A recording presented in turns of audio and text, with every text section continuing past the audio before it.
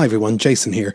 On May the 14th, Stephen and myself will be appearing with the one and only Mark Lewison at the Pavilion Theatre in Dunleary, Dublin. We're going to be celebrating 60 years of A Hard Day's Night, and we would love you to join us. For tickets, go to paviliontheatre.ie or nothingisrealpod.com.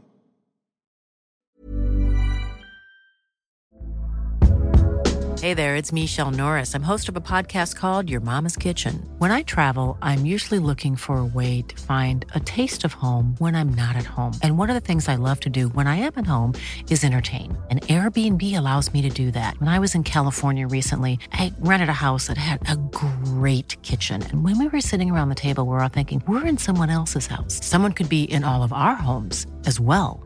If you have a home, but you're not always at home, you have an Airbnb.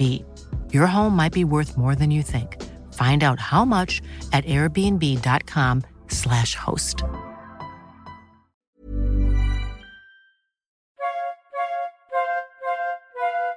Welcome to Nothing Is Real, a podcast about the Beatles. Everybody thinks they know the Beatles, but how much do we really know?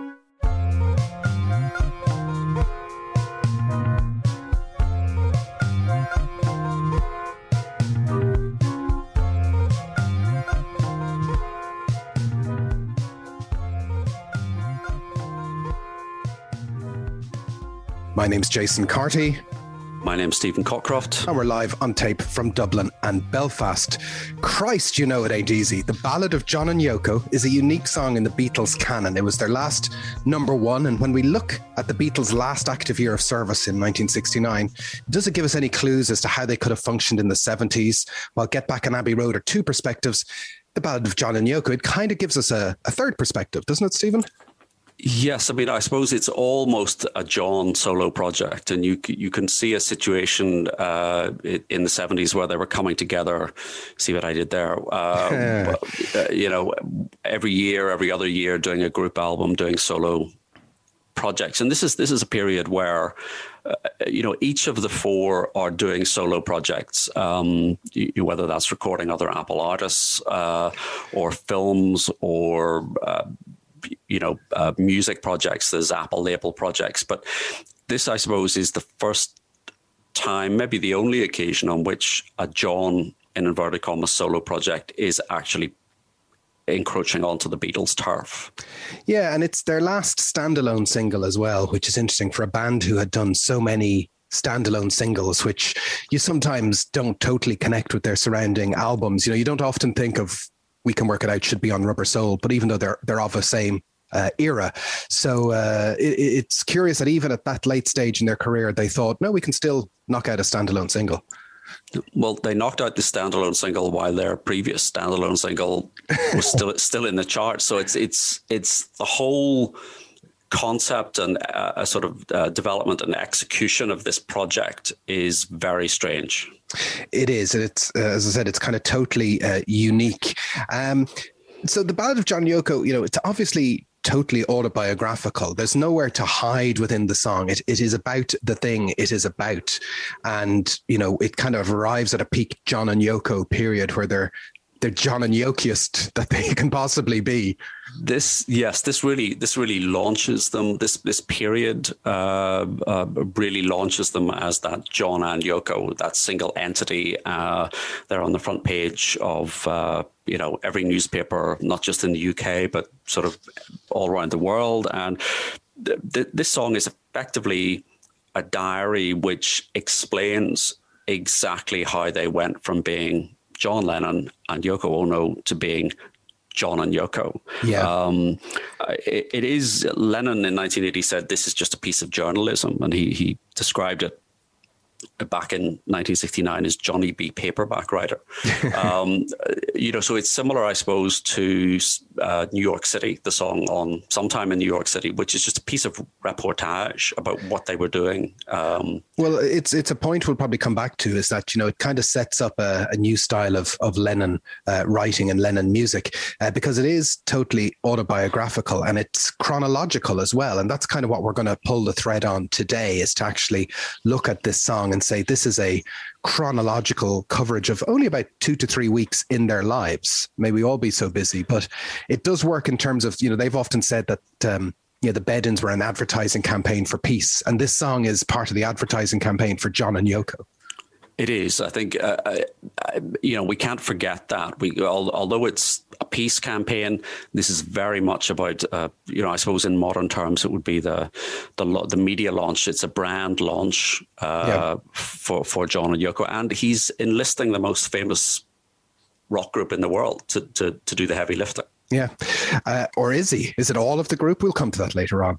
The Ballad of John Yoko is, if you take it as its constituent parts, it's kind of a dull song telling the story. But the opening line, "Standing in the Dock at Southampton," is an event that happened on the 15th of March, 1969.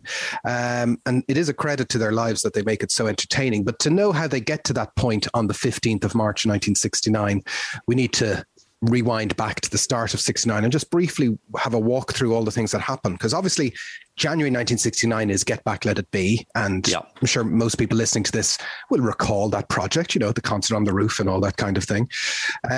But then you get into February, which is this kind of a bit of a no man's land in Beatle terms.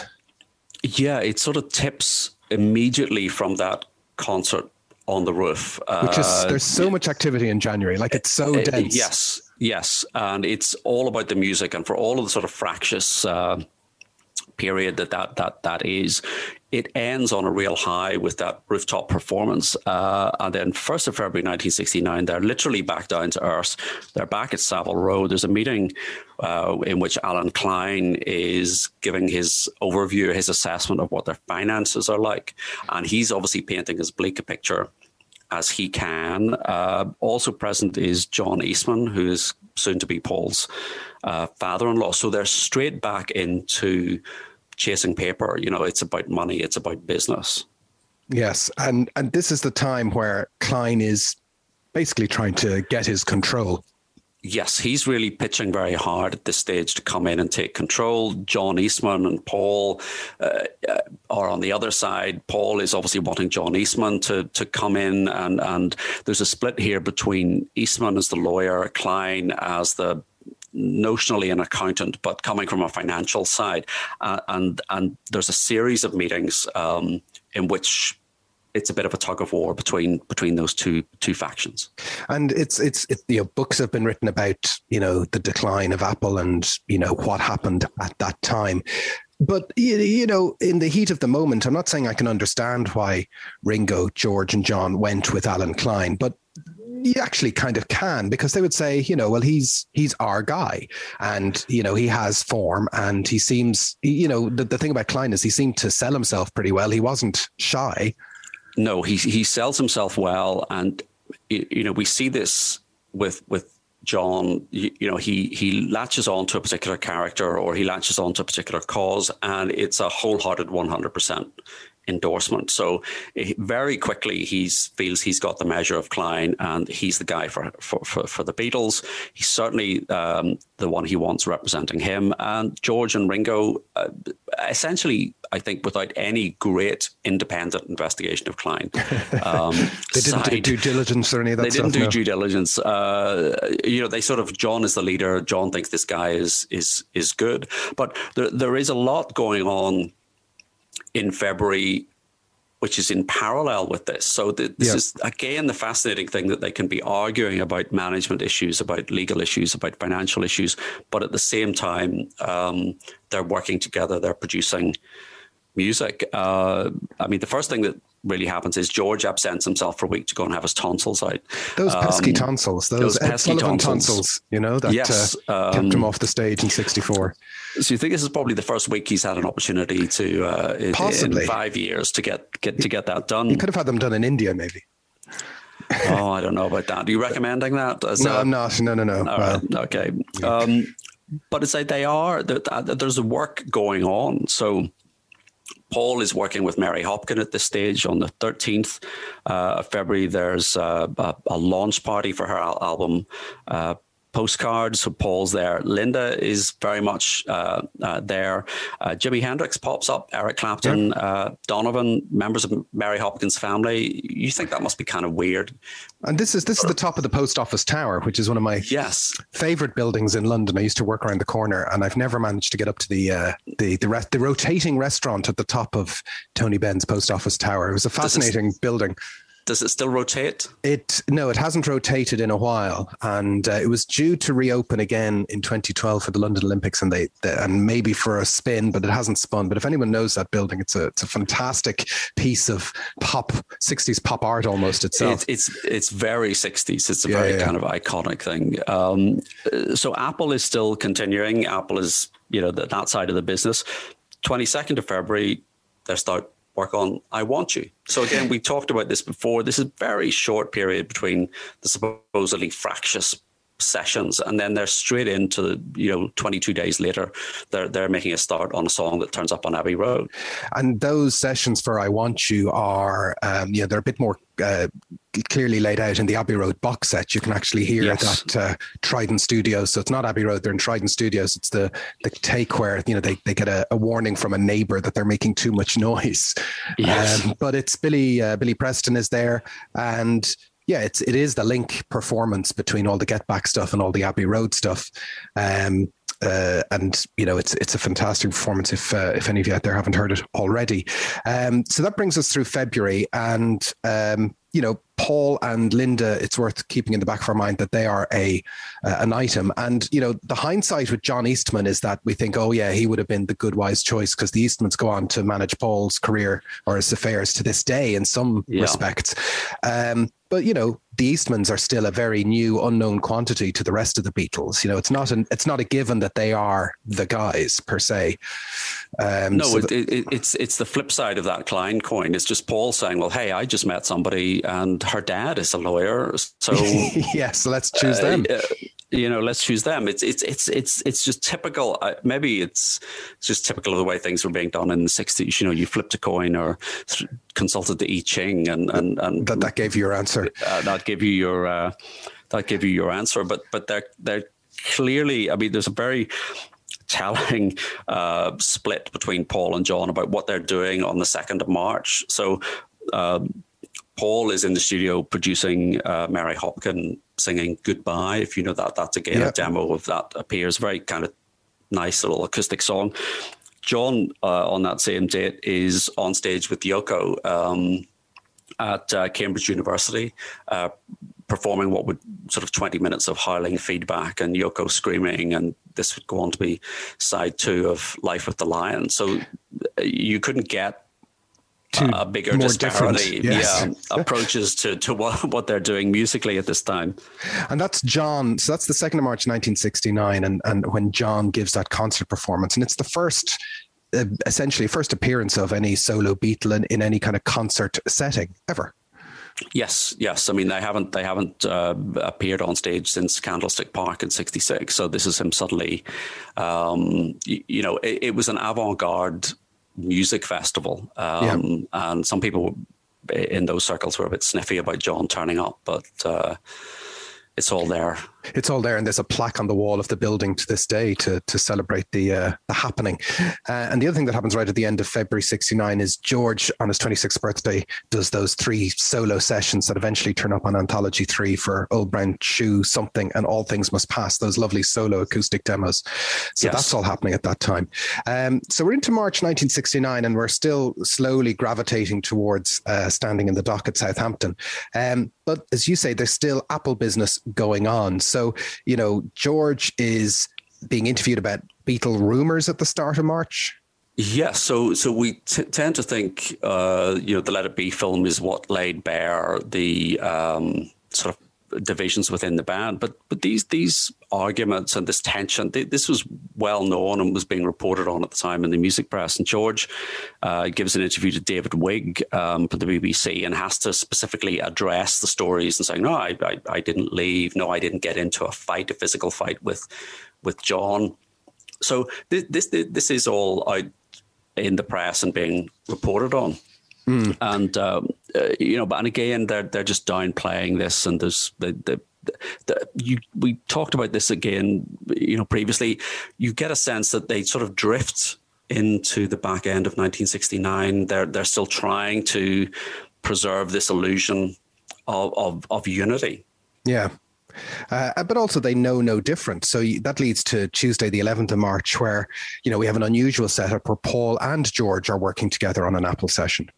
This is very interesting to me because, again, because of that argument that's enshrined in the Let It Be film, you tend to think the big split was between George and Paul. But this is another example of them working together, the Beatles working together, when the tapes start rolling and the music is being played, they can do that. And this is a session for Jackie Lomax, who was a Liverpool singer that they had known from the early days in Liverpool and had brought onto the Apple label. So, they're recording his next single. And this is Paul and George collaborating to help an old friend. Yeah, and it seems all very organic. And I don't know, I'm sure Jackie Lomax is kind of playing that Billy Preston role of, keeping everyone in good behavior, working towards a common goal. Don't let anyone down.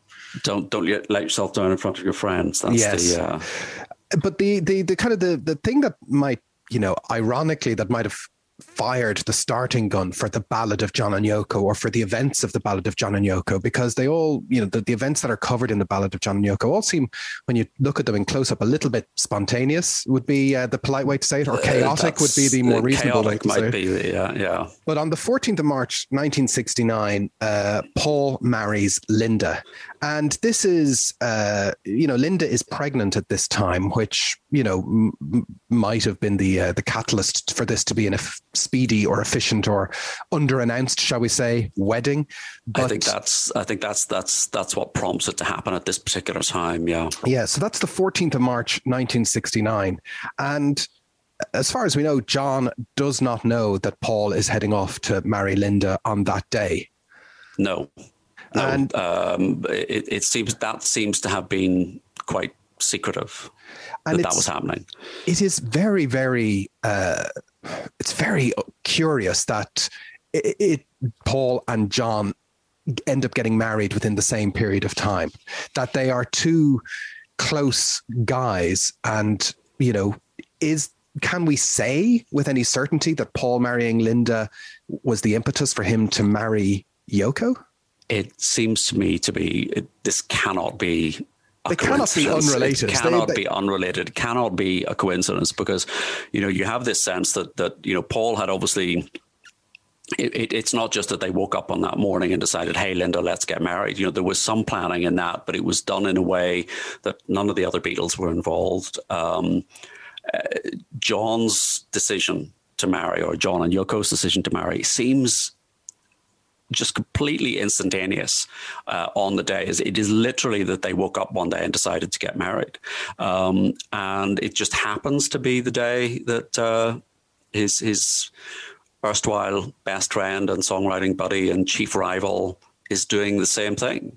It may have been nothing more than the media scrum that suddenly surrounded McCartney's wedding. Yeah. You'll have seen the news footage of them Marylebone emerging Registry and Office and sort of screaming girls, and the last unmarried Beatle has got married. So, yes. But there's a lot of media attention focused on this the Paul and Linda wedding, and that's got to have impacted. We cannot say, short of getting Yoko here to give us her account, but I'm absolutely convinced that it was a spontaneous reaction to the Paul and Linda wedding situation. So, the Ballad of John and Yoko, Let's have a look at it. Standing in the dock at Southampton, trying to get to Holland or France, the man in the Mac said, you got to go back. They didn't even give us a chance. So before they get to Southampton, while Paul is getting married, in another kind of curious sense of foreshadowing, where are John and Yoko? Yeah, they're barreling down the motorway. I suppose there wasn't a motorway in 1969, but they're barreling. Well, there were some motorways, but not sure down an A or a B road to Poole in Dorset, so that John could introduce Yoko to his aunt Mimi. And you'd like to have been a fly on the wall. Well, Aunt Mimi, the pool in Dorset is obviously, it's in southern England, so it's far away from Liverpool, and it's a coastal town, and it's very genteel, I think. Isn't it? And very kind of full of retirees, as far as I know. But this is a place where this is a house that John bought for Mimi as kind of a thank you gift. Yes, yes. And, we could have an entire episode on John and Mimi, but she's obviously the figure who spent a lot of time bringing him up. She was still alive after John had died. So there's one very significant interview with Mimi from 1981, which actually is on YouTube and takes place in the house in Poole in Dorset that John bought for her. So, she's a very important figure. And we know that all throughout the 70s, he kept in touch with her, particularly when he was in New York. So it obviously was important for him to introduce Yoko to Mimi. Yes, it's a very, as you say, there's an entire episode or two or three about the relationship between John and his aunt. But clearly, Yoko was a big part of his life. Mimi is the other woman in his life, and he wants to introduce them. He wants them to get on. But he must have known that they're coming from such different backgrounds that this was never going to be an easy. This was never going to be a meeting of minds between Mimi and Yoko, I think. And we have some part of that story. I think listening to how Mimi recounts the story, she might not have been the most, what's the word? Tolerant of people? Is that... Not the most tolerant, not the most diplomatic. How does she recount the whole thing? Well, there is a fantastic interview in the Daily Mail. Now, obviously, I wouldn't encourage people to go and read the Daily Mail. But as interviews go, it's very on brand for the Daily Mail. It's very on brand for the Daily Mail. Yes, so there's an interview that she gave to James Montgomery of the Daily Mail. And I'm just going to quote exactly verbatim from this. She says... He came in all bright and breezy, typical John, and she followed behind. I took one look at her and I thought, my God, what is that? Well, I didn't like the look of her right from the start. She had long black hair all over the place and she was small. She looked just like a dwarf to me. I told John what I felt while she was outside looking across the bay. I said to him, who's the poisoned dwarf, John? Oh, boy. So, I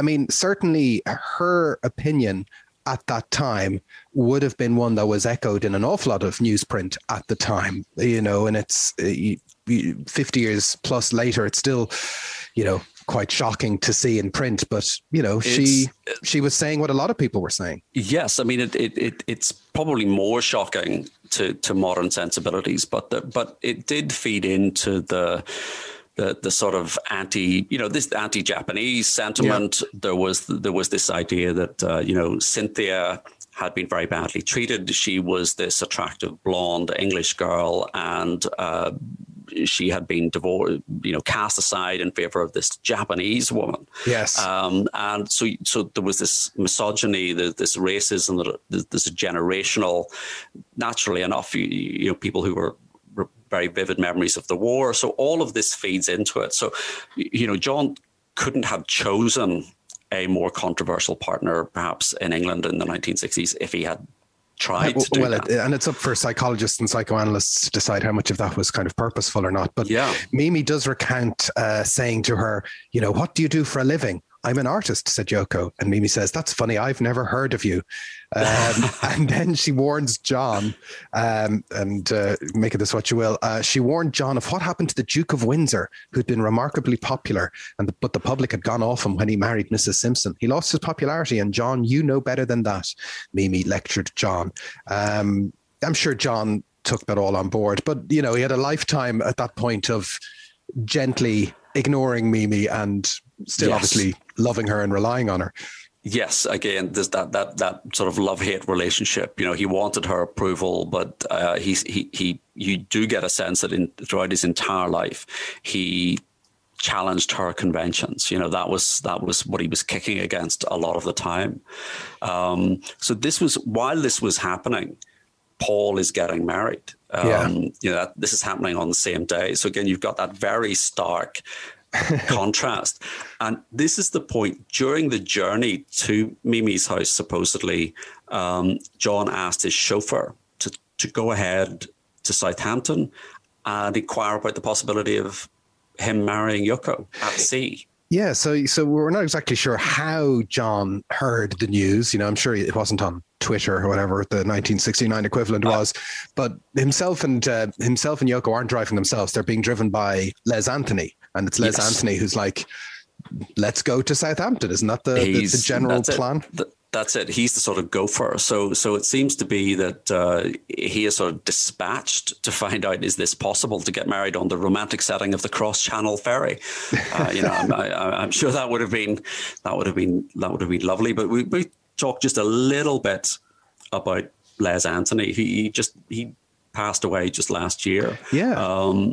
But he was a former Welsh guardsman who landed the job of becoming the Beatles' chauffeur, and he very quickly sort of became part of their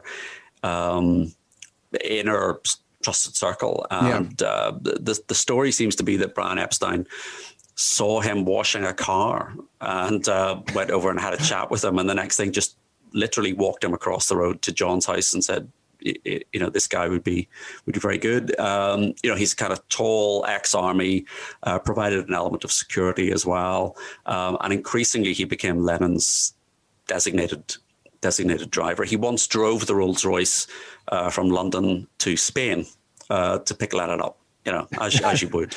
It's like the ultimate Uber. Yes, come and get me. But he works for Lennon until he suddenly doesn't work for Lennon. Isn't that what happens? Yes, it's whenever John and Yoko moved to New York, his employment came to an end, and they seem to have been in very good terms, and he got a brief note saying, again, I quote, "You've been a good lad over the years and faithful, for which I thank you." And then 12 months later, Anthony is on the receiving end of a writ because he's given an interview to the News of the World. Again, another... Yes. Well, it's already name checked. We can say what we like. It's a deceased newspaper, so we can say what we like. But it's a bit of a scandal sheet. And again, he says the offending line that resulted in these proceedings was, it took about 3 weeks to start the breakup of the Beatles. They were the 3 weeks from the day when Yoko bumped into John Lennon until the night she climbed into his bed. So again, it just feeds into that story, and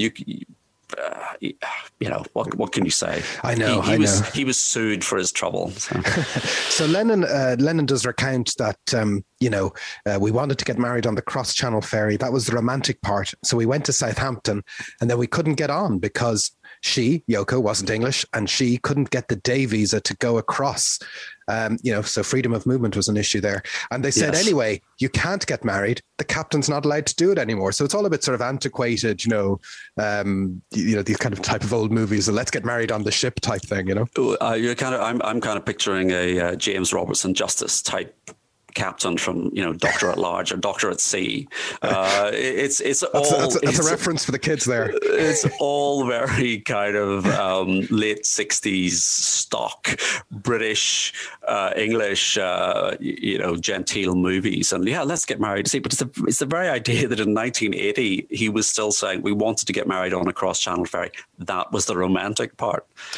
Yeah, I mean, speaking as someone who's been on cross-channel ferries, yeah, they're not the most romantic of places. Do you think if you had asked your good lady wife to get married on the cross-channel ferry, that would have been that would have been well received? No, I don't think so. So that's the first verse. Next verse. Finally made the plane into Paris, honeymooning down by the Seine. Peter Brown called to say, you can make it okay. You can get married in Gibraltar near Spain. Can I just say, I'm bitterly disappointed that you're not singing these, but anyway. Sorry. Let me get my 12 string. Where's it gone? But this is Sunday, the 16th of March, 1969. And that's the day when they finally make the plane into Paris. So John and Yoko fly to Paris on that day it's a private plane, isn't it? They charter a private plane, which to my way of thinking, call me old fashioned, but that's more romantic than a cross-channel ferry. Certainly, it feels like you're going places if you're hiring your own plane for your wedding. And, Peter Brown goes down in history by getting a name check in this song. He sort of gets Neil Aspinall never got a name check in a song, but Peter Brown has probably made a living out of getting a name check in this song. And he's obviously the go-between that Lennon keeps ringing. Sort this out.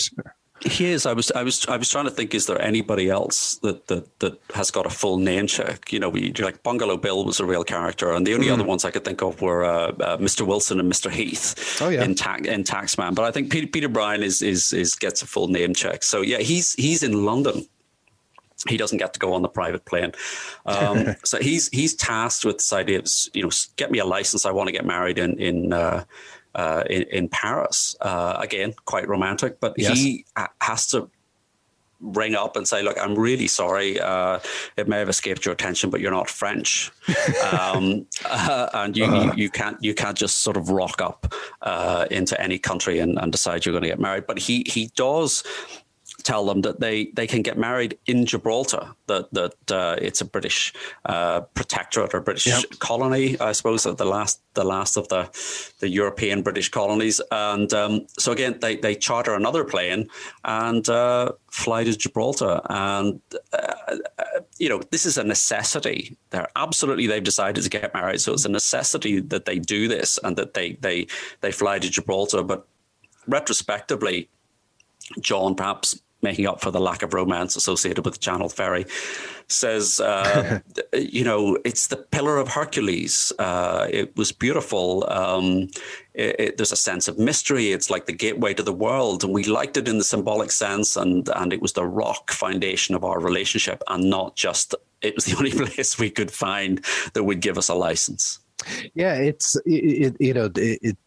they're kind of knocking off these places one by one. He believes, I need 3 weeks residence in Germany, 2 weeks residence in France. And yeah, Peter Brown sort of comes up with this idea that Gibraltar is the place to go. And it's, I'm still always amused by the fact that it's Gibraltar near Spain, as opposed to attached to Spain, or, the other people with other political ideologies. I was going to say we're straying into all sorts of international diplomatic minefields here. But they do get married on the 20th of March, 1969, at the registry office in Gibraltar, near Spain. Have you ever been to Gibraltar, Stephen? I have. I have not only been to Gibraltar, I have stayed overnight in Gibraltar. Oh my gosh. I went to Gibraltar once, but I didn't stay overnight. What's your take on Gibraltar, if we can sidestep? I was staying in Spain, and I sort of up the coast, and I got a bus down, and just at the spur of the moment, I decided, I couldn't find anybody to get married to, but I just spur of the moment thought, well, never mind that, I'll go to Gibraltar anyway. And I thought Gibraltar was charming. Yeah. The weather was very nice, beautiful old streets. I stayed in a very nice little hotel. I had the best scrambled eggs for breakfast I've ever had anywhere in the world. I went up the cable car. It was great. And then I got a bus and headed back up to finish my sunbathing, lounging by the pool holiday in Spain. It's. I spent a day there, and I'd been advised, which in retrospect was very stupid, that you just park at the border and then walk into Gibraltar, which is stupid because anyone who's been there knows that, it's this little kind of peninsula that sticks out, and right across the border is this airport. Yes, so the runway. You have to walk across the airport. So if you're walking into Gibraltar, you have to walk across the runway like a zebra crossing. It's crazy, and it's like a little time capsule of 70s Britain when you get into the streets of Gibraltar itself. All these shops and things that you haven't really seen in a while. But I did get to the square where Lennon got married, and that was the important part of getting to Gibraltar. The important part. But for all the romance attached to that, it was 10 minutes. They were there for 10 minutes. Yeah. And the registrar, Cecil Wheeler, he didn't get name checked in the song, unfortunately, but so he marries them, and then within an hour they're back on the plane and flying back to Paris. So yeah, and I'm assuming they're on that runway that I had to cross. That's how they get back to Paris. Maybe that was the same. Yes, I'm assuming that airport was there at the time. That must be the actual runway that their private plane. Is that where your private plane landed? No, rental car. So they get married on the 20th of March, 1969, and that is 6 days after Paul marries Linda. So, I don't know how the papers were playing this contemporaneously at the time, but it must have been a field day to have two Beatles, John and Paul, married within the week. That's pretty intense. That's pretty intense. I would say both of these events completely out of the blue as far as the press and media would have been concerned. Yes. So they go back to Paris, and there's one interesting meeting back in Paris, isn't there? Yes, so they're just kind of kicking around Paris, but they meet Salvador Dali and his wife Gala, and they have lunch. So again, that's a lunch you would have wanted to be at the next table in the restaurant. So you've got John and Yoko, Salvador Dali and his wife, and history does not record if Dali brought along his pet lobster. He's famous for having a pet lobster that he would walk around Paris on a lead. How quickly do lobsters walk? I don't know. I think he was just doing it for show, Stephen. You think? Yes. Exhibition. Doesn't sound like Dali to me. But Dali wanted to collaborate, or Dali was kind of coming up with ideas. Yes.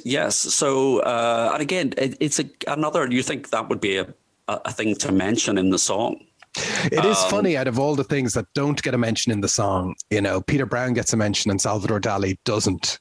Yes. Which is the charm of the song, I suppose. I think so, but perhaps it's also that, you don't want to be upstaged in your own song by Salvador Dali. That is true. Mentioning Salvador Dali or any, that kind of waters down this is about me.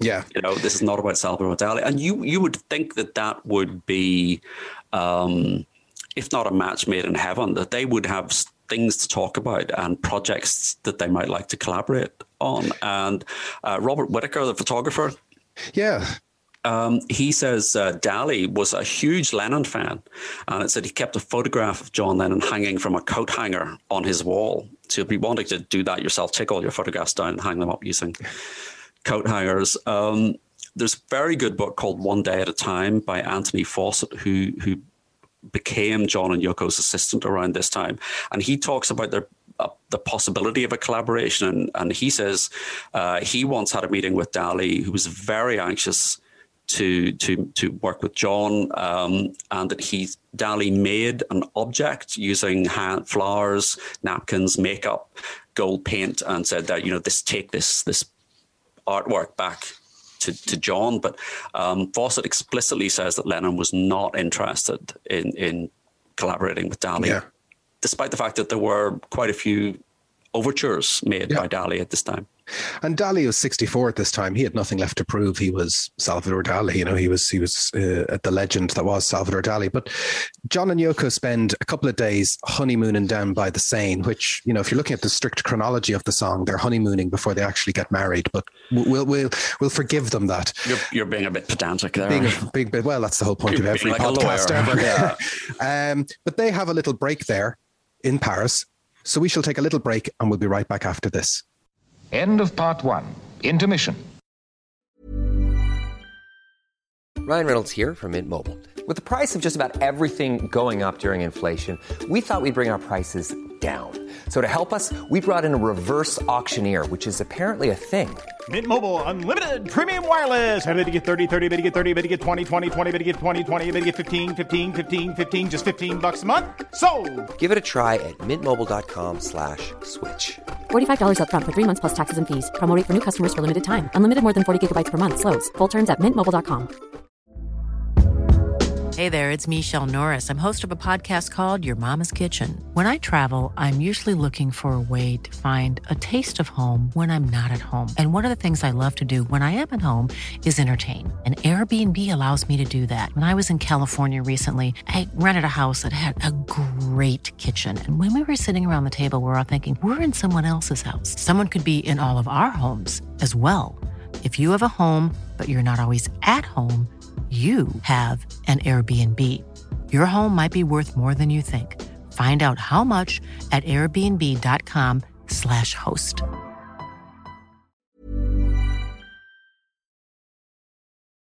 End of intermission. Part two. Welcome back. So the Ballad of John and Yoko then continues. Drove from Paris to the Amsterdam Hilton, talking in our beds for a week. The news people said, say what you're doing in bed. I said, we're only trying to get us some peace. So this is obviously a verse that even the most casual John and Yoko fan would have recognized the bed-ins that are being referenced to here. And they've already covered, car ferries, private planes, and now we're going to drive from Paris to Amsterdam, which is a 300-mile, 500-kilometer journey that takes 5 to 6 hours. Yeah, but they're in a Rolls Royce. They're in a Rolls Royce with a record player and a television. What a way to travel. And so drove from Paris to the Amsterdam Hilton happens on Tuesday, the 25th of March. 25th, that's it. So they check into the Hilton, and naturally enough, they get the best room in the house, which is the presidential suite. That was room 902. Okay. Although it's room 702 now. So I don't know how they've remodeled, but they've renumbered, and they're there until the 31st of March. John talks about this in one of the interviews in Anthology, and he said the first bed-in was held in Amsterdam on our honeymoon, and we sent out a card saying, "Come to John and Yoko's honeymoon, a bed-in Amsterdam hotel."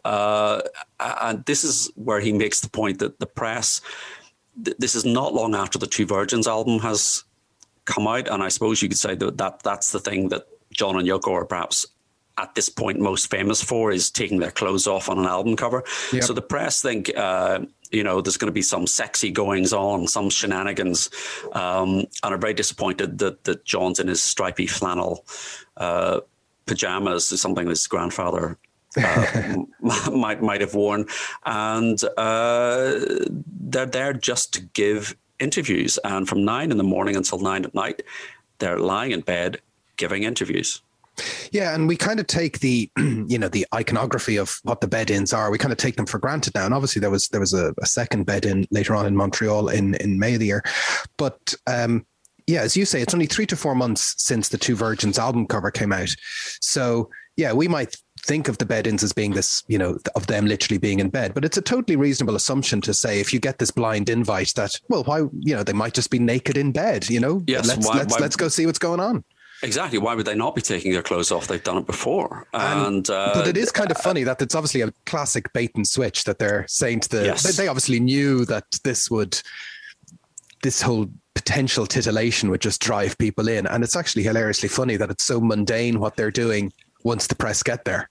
It is. I mean, I think you're right. They're at this point, they are manipulating the media. Yeah. And they are in control. They've got the press there. What are the press going to do? Are they going to just say, "Oh, he's got pajamas on. Let's just leave. There's nothing here for us." They are there. They've got the attention. They are manipulating the media at this point. Yeah. So the notion that they might be doing some kind of public love-making session isn't totally unusual, but they are, as we said, kind of harnessing the moment to try and get people's attention. And here we are still talking about it 50 plus years later. So some of it must have worked. And if it wasn't a COVID situation, we could go and broadcast we could record an episode in that very room. We could put on our pajamas and lie on the bed. That's not going to happen. And record. That's like Eric and Ernie style. Well, I was thinking it's like Morecambe and Wise. So you can still go and say it's room 702, and I'm going to read you out that this has now become advertising. It says City View, balcony, living area, John and Yoko memorabilia. What would that be? Like a cup that they drank out of, or perhaps the signs. You also get executive lounge access, and it said, treat yourself to a piece of history in the suite made famous by John. The suite features one king-side Hilton Serenity bed and is decorated with only natural materials and unique John and Yoko memorabilia. I think we've got to go there. Okay, so we've got to go there, and we've got to go to the other hotel out in the west of Ireland, and all these John and Yoko. We could each go to one hotel. That's spaced out enough. So they basically give a week-long press conference. Do we have any, like, this starts on Tuesday, the 25th of March, when they're talking in their beds for a week. Do we have any notion of when specifically the idea happens? I'm assuming it kind of percolates in the days that they're in Paris, but it's very spontaneous / chaotic. Again, chaotic is the word. It does seem to me that it must have been just during that period in Paris, that the wedding had been fairly low key. Yeah. There's photographs you see of them standing with the registrar holding the certificate. There isn't a media scrum happening there. And again, if we go back to this idea that it's Paul and Linda's wedding, is the trigger for this series of events, and that you see the media, and they know the media will be fascinated by this. So it seems to spontaneously have come about in that sort of week to 10 day. But what sort of happens around that Amsterdam bed-in is they kind of pivot over into this chronicling of their lives, which they kind of become famous for in a way, because we start to get, essentially because the press are called, but we get a lot of coverage of the bed-in, and they do start to document their lives as almost as an art piece itself. This is it. This is the point at which John's life, his life with Yoko, becomes, as you say, an art project. So, the writing becomes more about what they're doing, the side projects that they're doing, Two Virgins, Life with the Lions. All of these things are just the artist is the art. That seems to be the underlying message that Yoko brings to him. And, he's the product of an art student, an art college education. And there is this idea that, his talent is there. We've had the two books, but it's in a sense, it's being constrained by the expectations of being Beatle John. Yeah. He's written these two books. That there are only two books. It doesn't go further than that.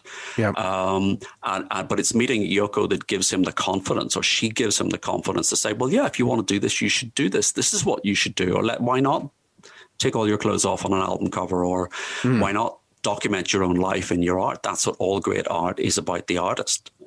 That's yeah, and you're right, because the books are kind of seen as, I don't use the word novelty, but as you say, they're not used as a serious build. There's the books, and then there's the National Theatre adaptation of In His Own Right, but they're kind of seen as I think culturally as, it's a bit of a parlor trick. Look, he's written a book. He's the clever one. He's the literate one, but he doesn't necessarily leverage that into his art. It's really when Yoko comes along that he, as you say, follows this kind of art college thread.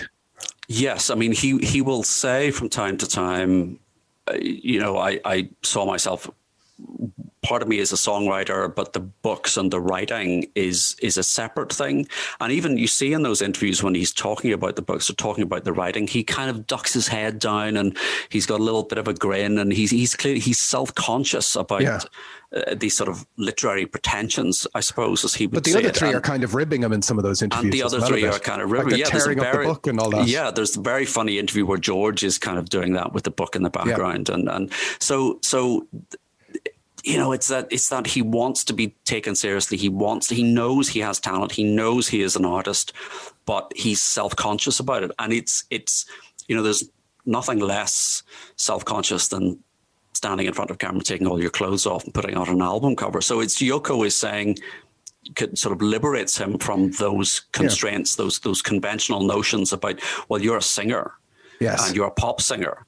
And stay in your lane. That's what's required of you, and that's what you must do. But it's also this notion of, you can do them, and the sky isn't going to fall. Like, certainly, you might upset some people, but that's just part of the process. You can still keep on and try and get to some truth. But I think we need to look at that week in bed at the Amsterdam Hilton as, where a couple of ideas take hold. The kind of the hyper documentation of John and Yoko's lives, the notion that they are the art themselves. And these are very much ideas that are at the core of this song, The Ballad of John and Yoko, that this stuff is interesting. This stuff needs to be documented. This stuff is the art. And we don't know exactly when he gets the idea to write the song, but it's certainly that cauldron of the bed-in would make sense that it comes out of activities like that, because the bed-in gets documented in a couple of different ways, doesn't it? It does. So again, it's mentioned in this song, and then there is the wedding album that comes out later in the year, which is a very lavish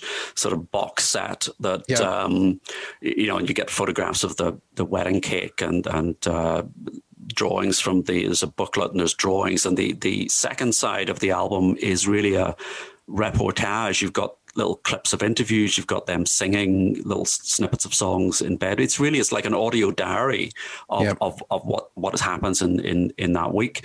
And this is where the John and Yoko brand, if you think about John and Yoko, you tend to think of them either dressed the same in white. Yes. They're dressed all in white, and the long hair, he's got the beard, or else you picture them in their stripy flannel pajamas sitting in a hotel room with hairpiece and bedpiece written up behind them. Yeah. Which always reminds me of the Dylan cue cards in Subterranean Homesick Blues. Yeah. But this is where brand John and Yoko comes about, and this is the point really at which they start calling themselves that. That's all one word, John and Yoko. And the bed-in is also documented in a book and in a film, isn't it? There's a film called Honeymoon. Yes. Now, I have only seen little bits of this film, but this is basically it was directed by a guy called Peter Gersons, and it's just a montage of them wandering around singing, and you get to see them sleeping in their bed, reading the newspapers. It's like a diary. There's also a fantastic photo book by Nico Koster, who was he seems to have been a journalist or art dealer or moving in art circles, and he was invited by John to come in and record what they were doing. And again, it's just a book of these very lavish photographs. I do not have this book. It's about £70, a very nice looking thing, but I've never brought myself convinced myself I need to spend £70 on a book of photographs. But it's they get a very sort of cooperative press, I suppose, at this stage. Again, there's a novelty, and it's intriguing, and it's funny, and even though the press must have felt slightly that they were being taken for a ride. But John and Yoko are very clear about they don't mind people laughing. They don't mind being clowns per se. No. And they say that, it's all done with humor. It's all done in a lighthearted way, and they are selling peace. John talks about, well, this is a product. This is weird, and there's footage in this film of him on the phone saying, well, look, they you just got to keep hammering home the message, and people sell us everything. They sell us tin goods, but they sell us war, and they sell us armies and tanks and guns, and all of this is being played out against the background, obviously, of the Vietnam War that's going on. He said all of these things are on TV. It's propaganda. We've got to use that. We're advertising peace. And I suppose, again, 50 years on, it all looks a bit naive, but it was a very radical approach. No, I think 50 years on, there's still, we still see, people talk about in current times about, it's a battle for people's attention, and so, you take someone like Greta Thunberg, whether you're on her side or not, she's basically playing a game of getting people's attention and becoming a totem for, provoking a conversation about those types of issues, whether it's in the press or around the dinner table or whatnot. And I think John and Yoko perhaps grasped that earlier than a lot of other people, and as we said, it's something that still carries on today. You think John and Yoko, you do think of the peace aspect of it. You think of the war is over if you wanted aspect of it. It is branding, and it is mass communication. It is. And this is where it starts. And Happy Christmas, War is Over is really the end point. And it's and in the middle, you give peace a chance, and it's fascinating, the kind of sloganeering that's going on with Happy Christmas, War is Over, give peace a chance, even the phrase bed-in. Hairpiece, which is a kind of pun. So everything is being done with humor. And again, 50 years hindsight, I think people can be a bit po-faced about John Lennon and about Yoko in particular. And we've touched on this, on the Yoko episode, is she's quite willing to laugh at herself, and she's quite happy that you laugh at her. But as you say, she's got your attention, and the message is getting across. So next verse in the song, because they do their bed-in up until the 31st of March, 1969, made a lightning trip to Vienna, eating chocolate cake in a bag, Newspapers said she's gone to his head. They look just like two gurus in drag. We don't know exactly if that's a verbatim quote from a newspaper, but it's the general tone of what they're talking about. Yes, that would be a great quote. You'd like to be the person that came up with that. It strikes me that it's much more likely to be John's phrase than a journalist. But again, the rest of it is real, though. They do go to Vienna and they eat chocolate cake in a bag. Yeah, that's what you do if you go to Vienna. If Paul marries Linda, that's the end result, is going to Vienna to eat chocolate cake in a bag. That's it. So this is the I remember the first time I heard this song thinking, what do you mean the cake was in a bag? The way, from a high-end confectionery. A high-end confectionery. That it didn't occur to me that they were in the bag. And then I began to think that's very impractical. Like there'd be crumbs everywhere. That's just this has gone too far.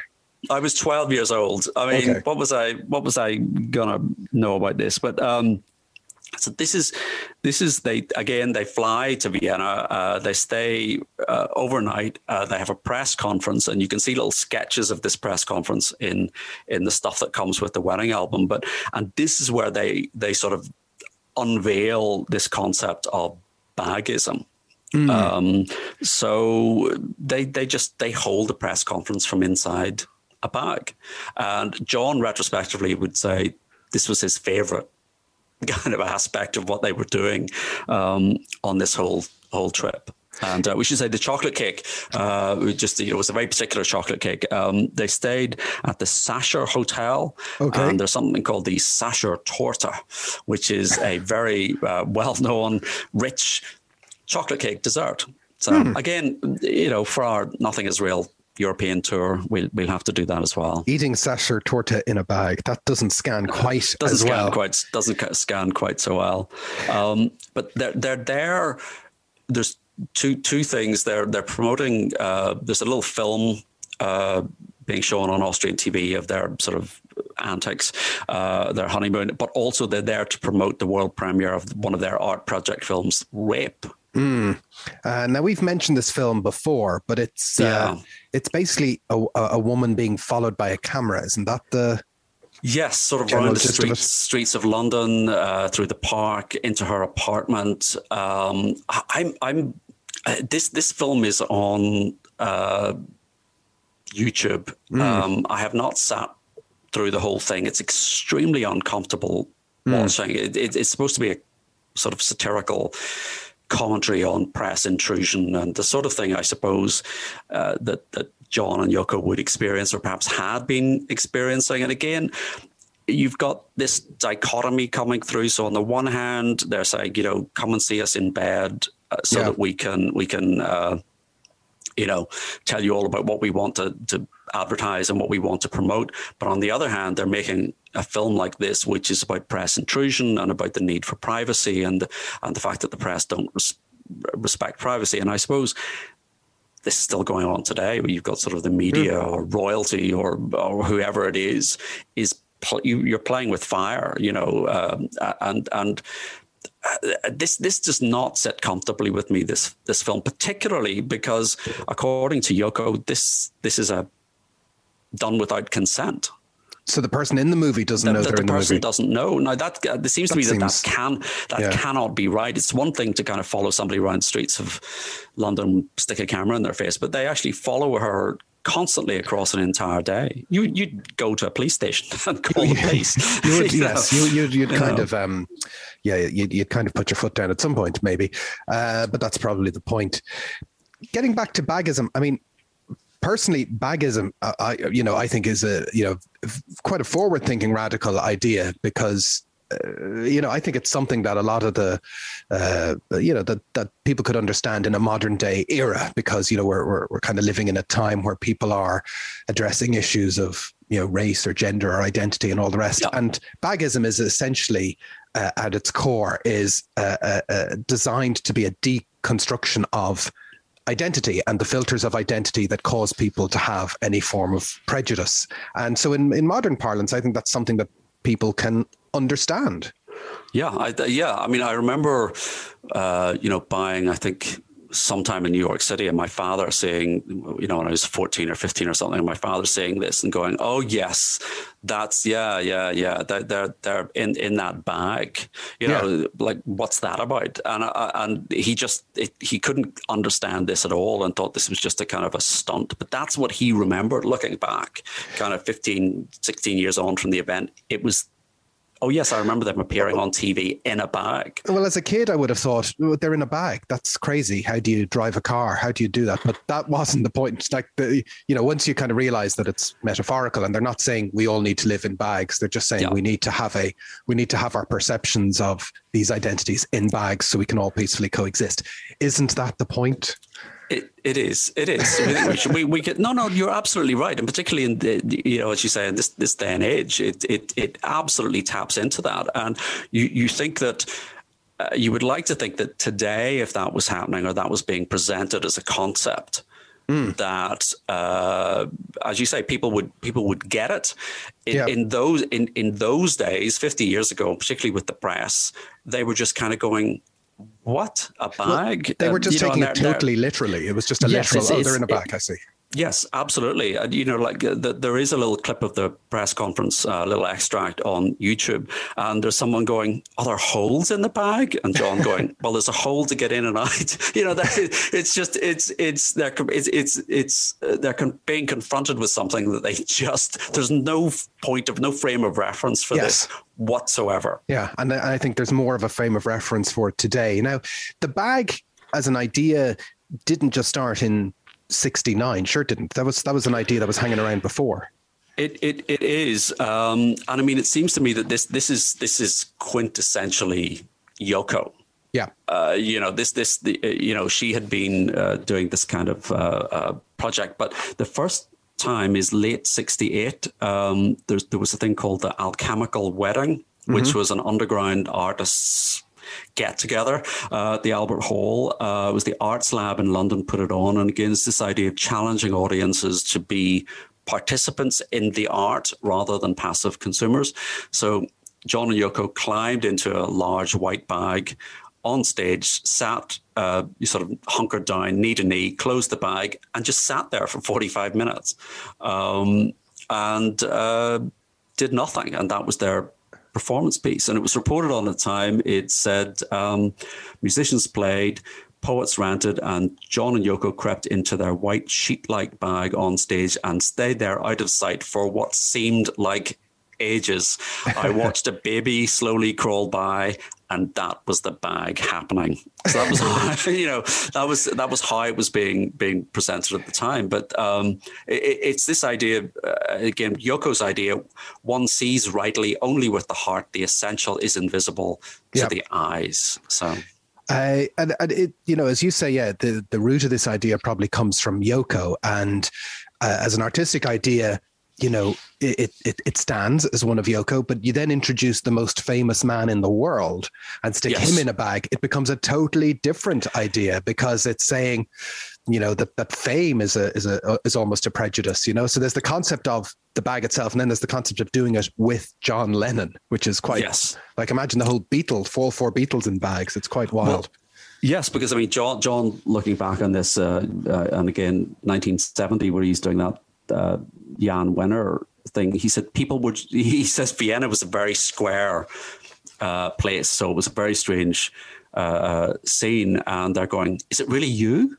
Is that you? Why? What are you doing?" And we're saying, this is just total communication. And they said, "Well, can you sing? What? Because is it John and Yoko? Is it just two people?" Well, that's the thing. If you'd seen the Alchemical Wedding, would you say, "Oh, I saw John and Yoko live"? Does it count? And that's the thing, that's the whole point of the conceptual piece, I guess. It is sort of brain meltingly odd. Yes. Once you start thinking about it, because it is about, okay, this is just total communication because you can't see who I am. But the whole point of this communication depends on it being John and Yoko. So on the one hand, they're saying, this is the most famous person in the world, and this is what's bringing people here, and this is what the message we're going to sell you. And then on the other hand, they're saying, but we're going to get inside a bag, so you don't know whether it's us. And, you know, through all of this, you know, I think they were sincere, even if they were playing it occasionally for laughs or for fun or just to see what would happen. But Yoko in 2015 said, you know, John and I thought after the bed-in, the war is going to end. How naive we were. But the thing is, things take time. It's going to happen. We're going to have a peaceful world, but it's going to take more time than we thought then. And as we said, you know, the point is that we are talking about it now, you know, so that's what they wanted it to be, was just to get attention, you know. The last verse of the song starts with, caught the early plane back to London.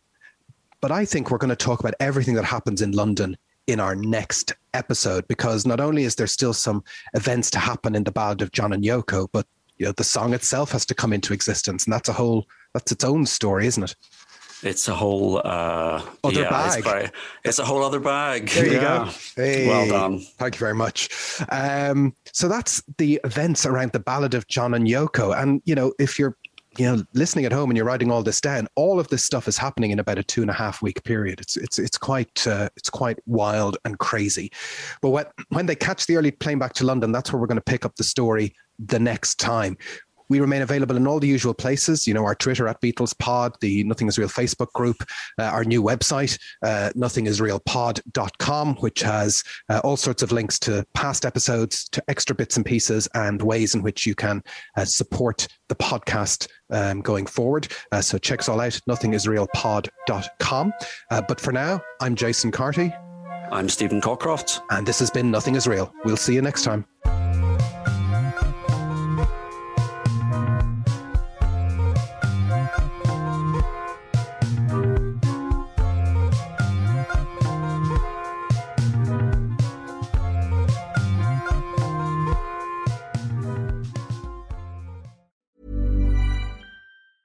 Planning for your next trip?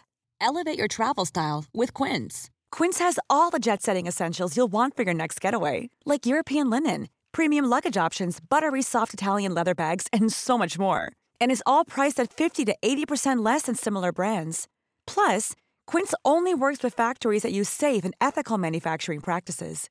Pack your bags with high-quality essentials you'll be wearing for vacations to come with Quince. Go to quince.com/pack for free shipping and 365-day returns. Thanks for listening to Nothing Is Real. We hope you enjoyed today's episode, and if you did, why not become a member? You'll get access to ad-free content, bonus episodes, and so much more. Follow the link in the show notes, sign up on Acast Plus, or visit our website, nothingisrealpod.com.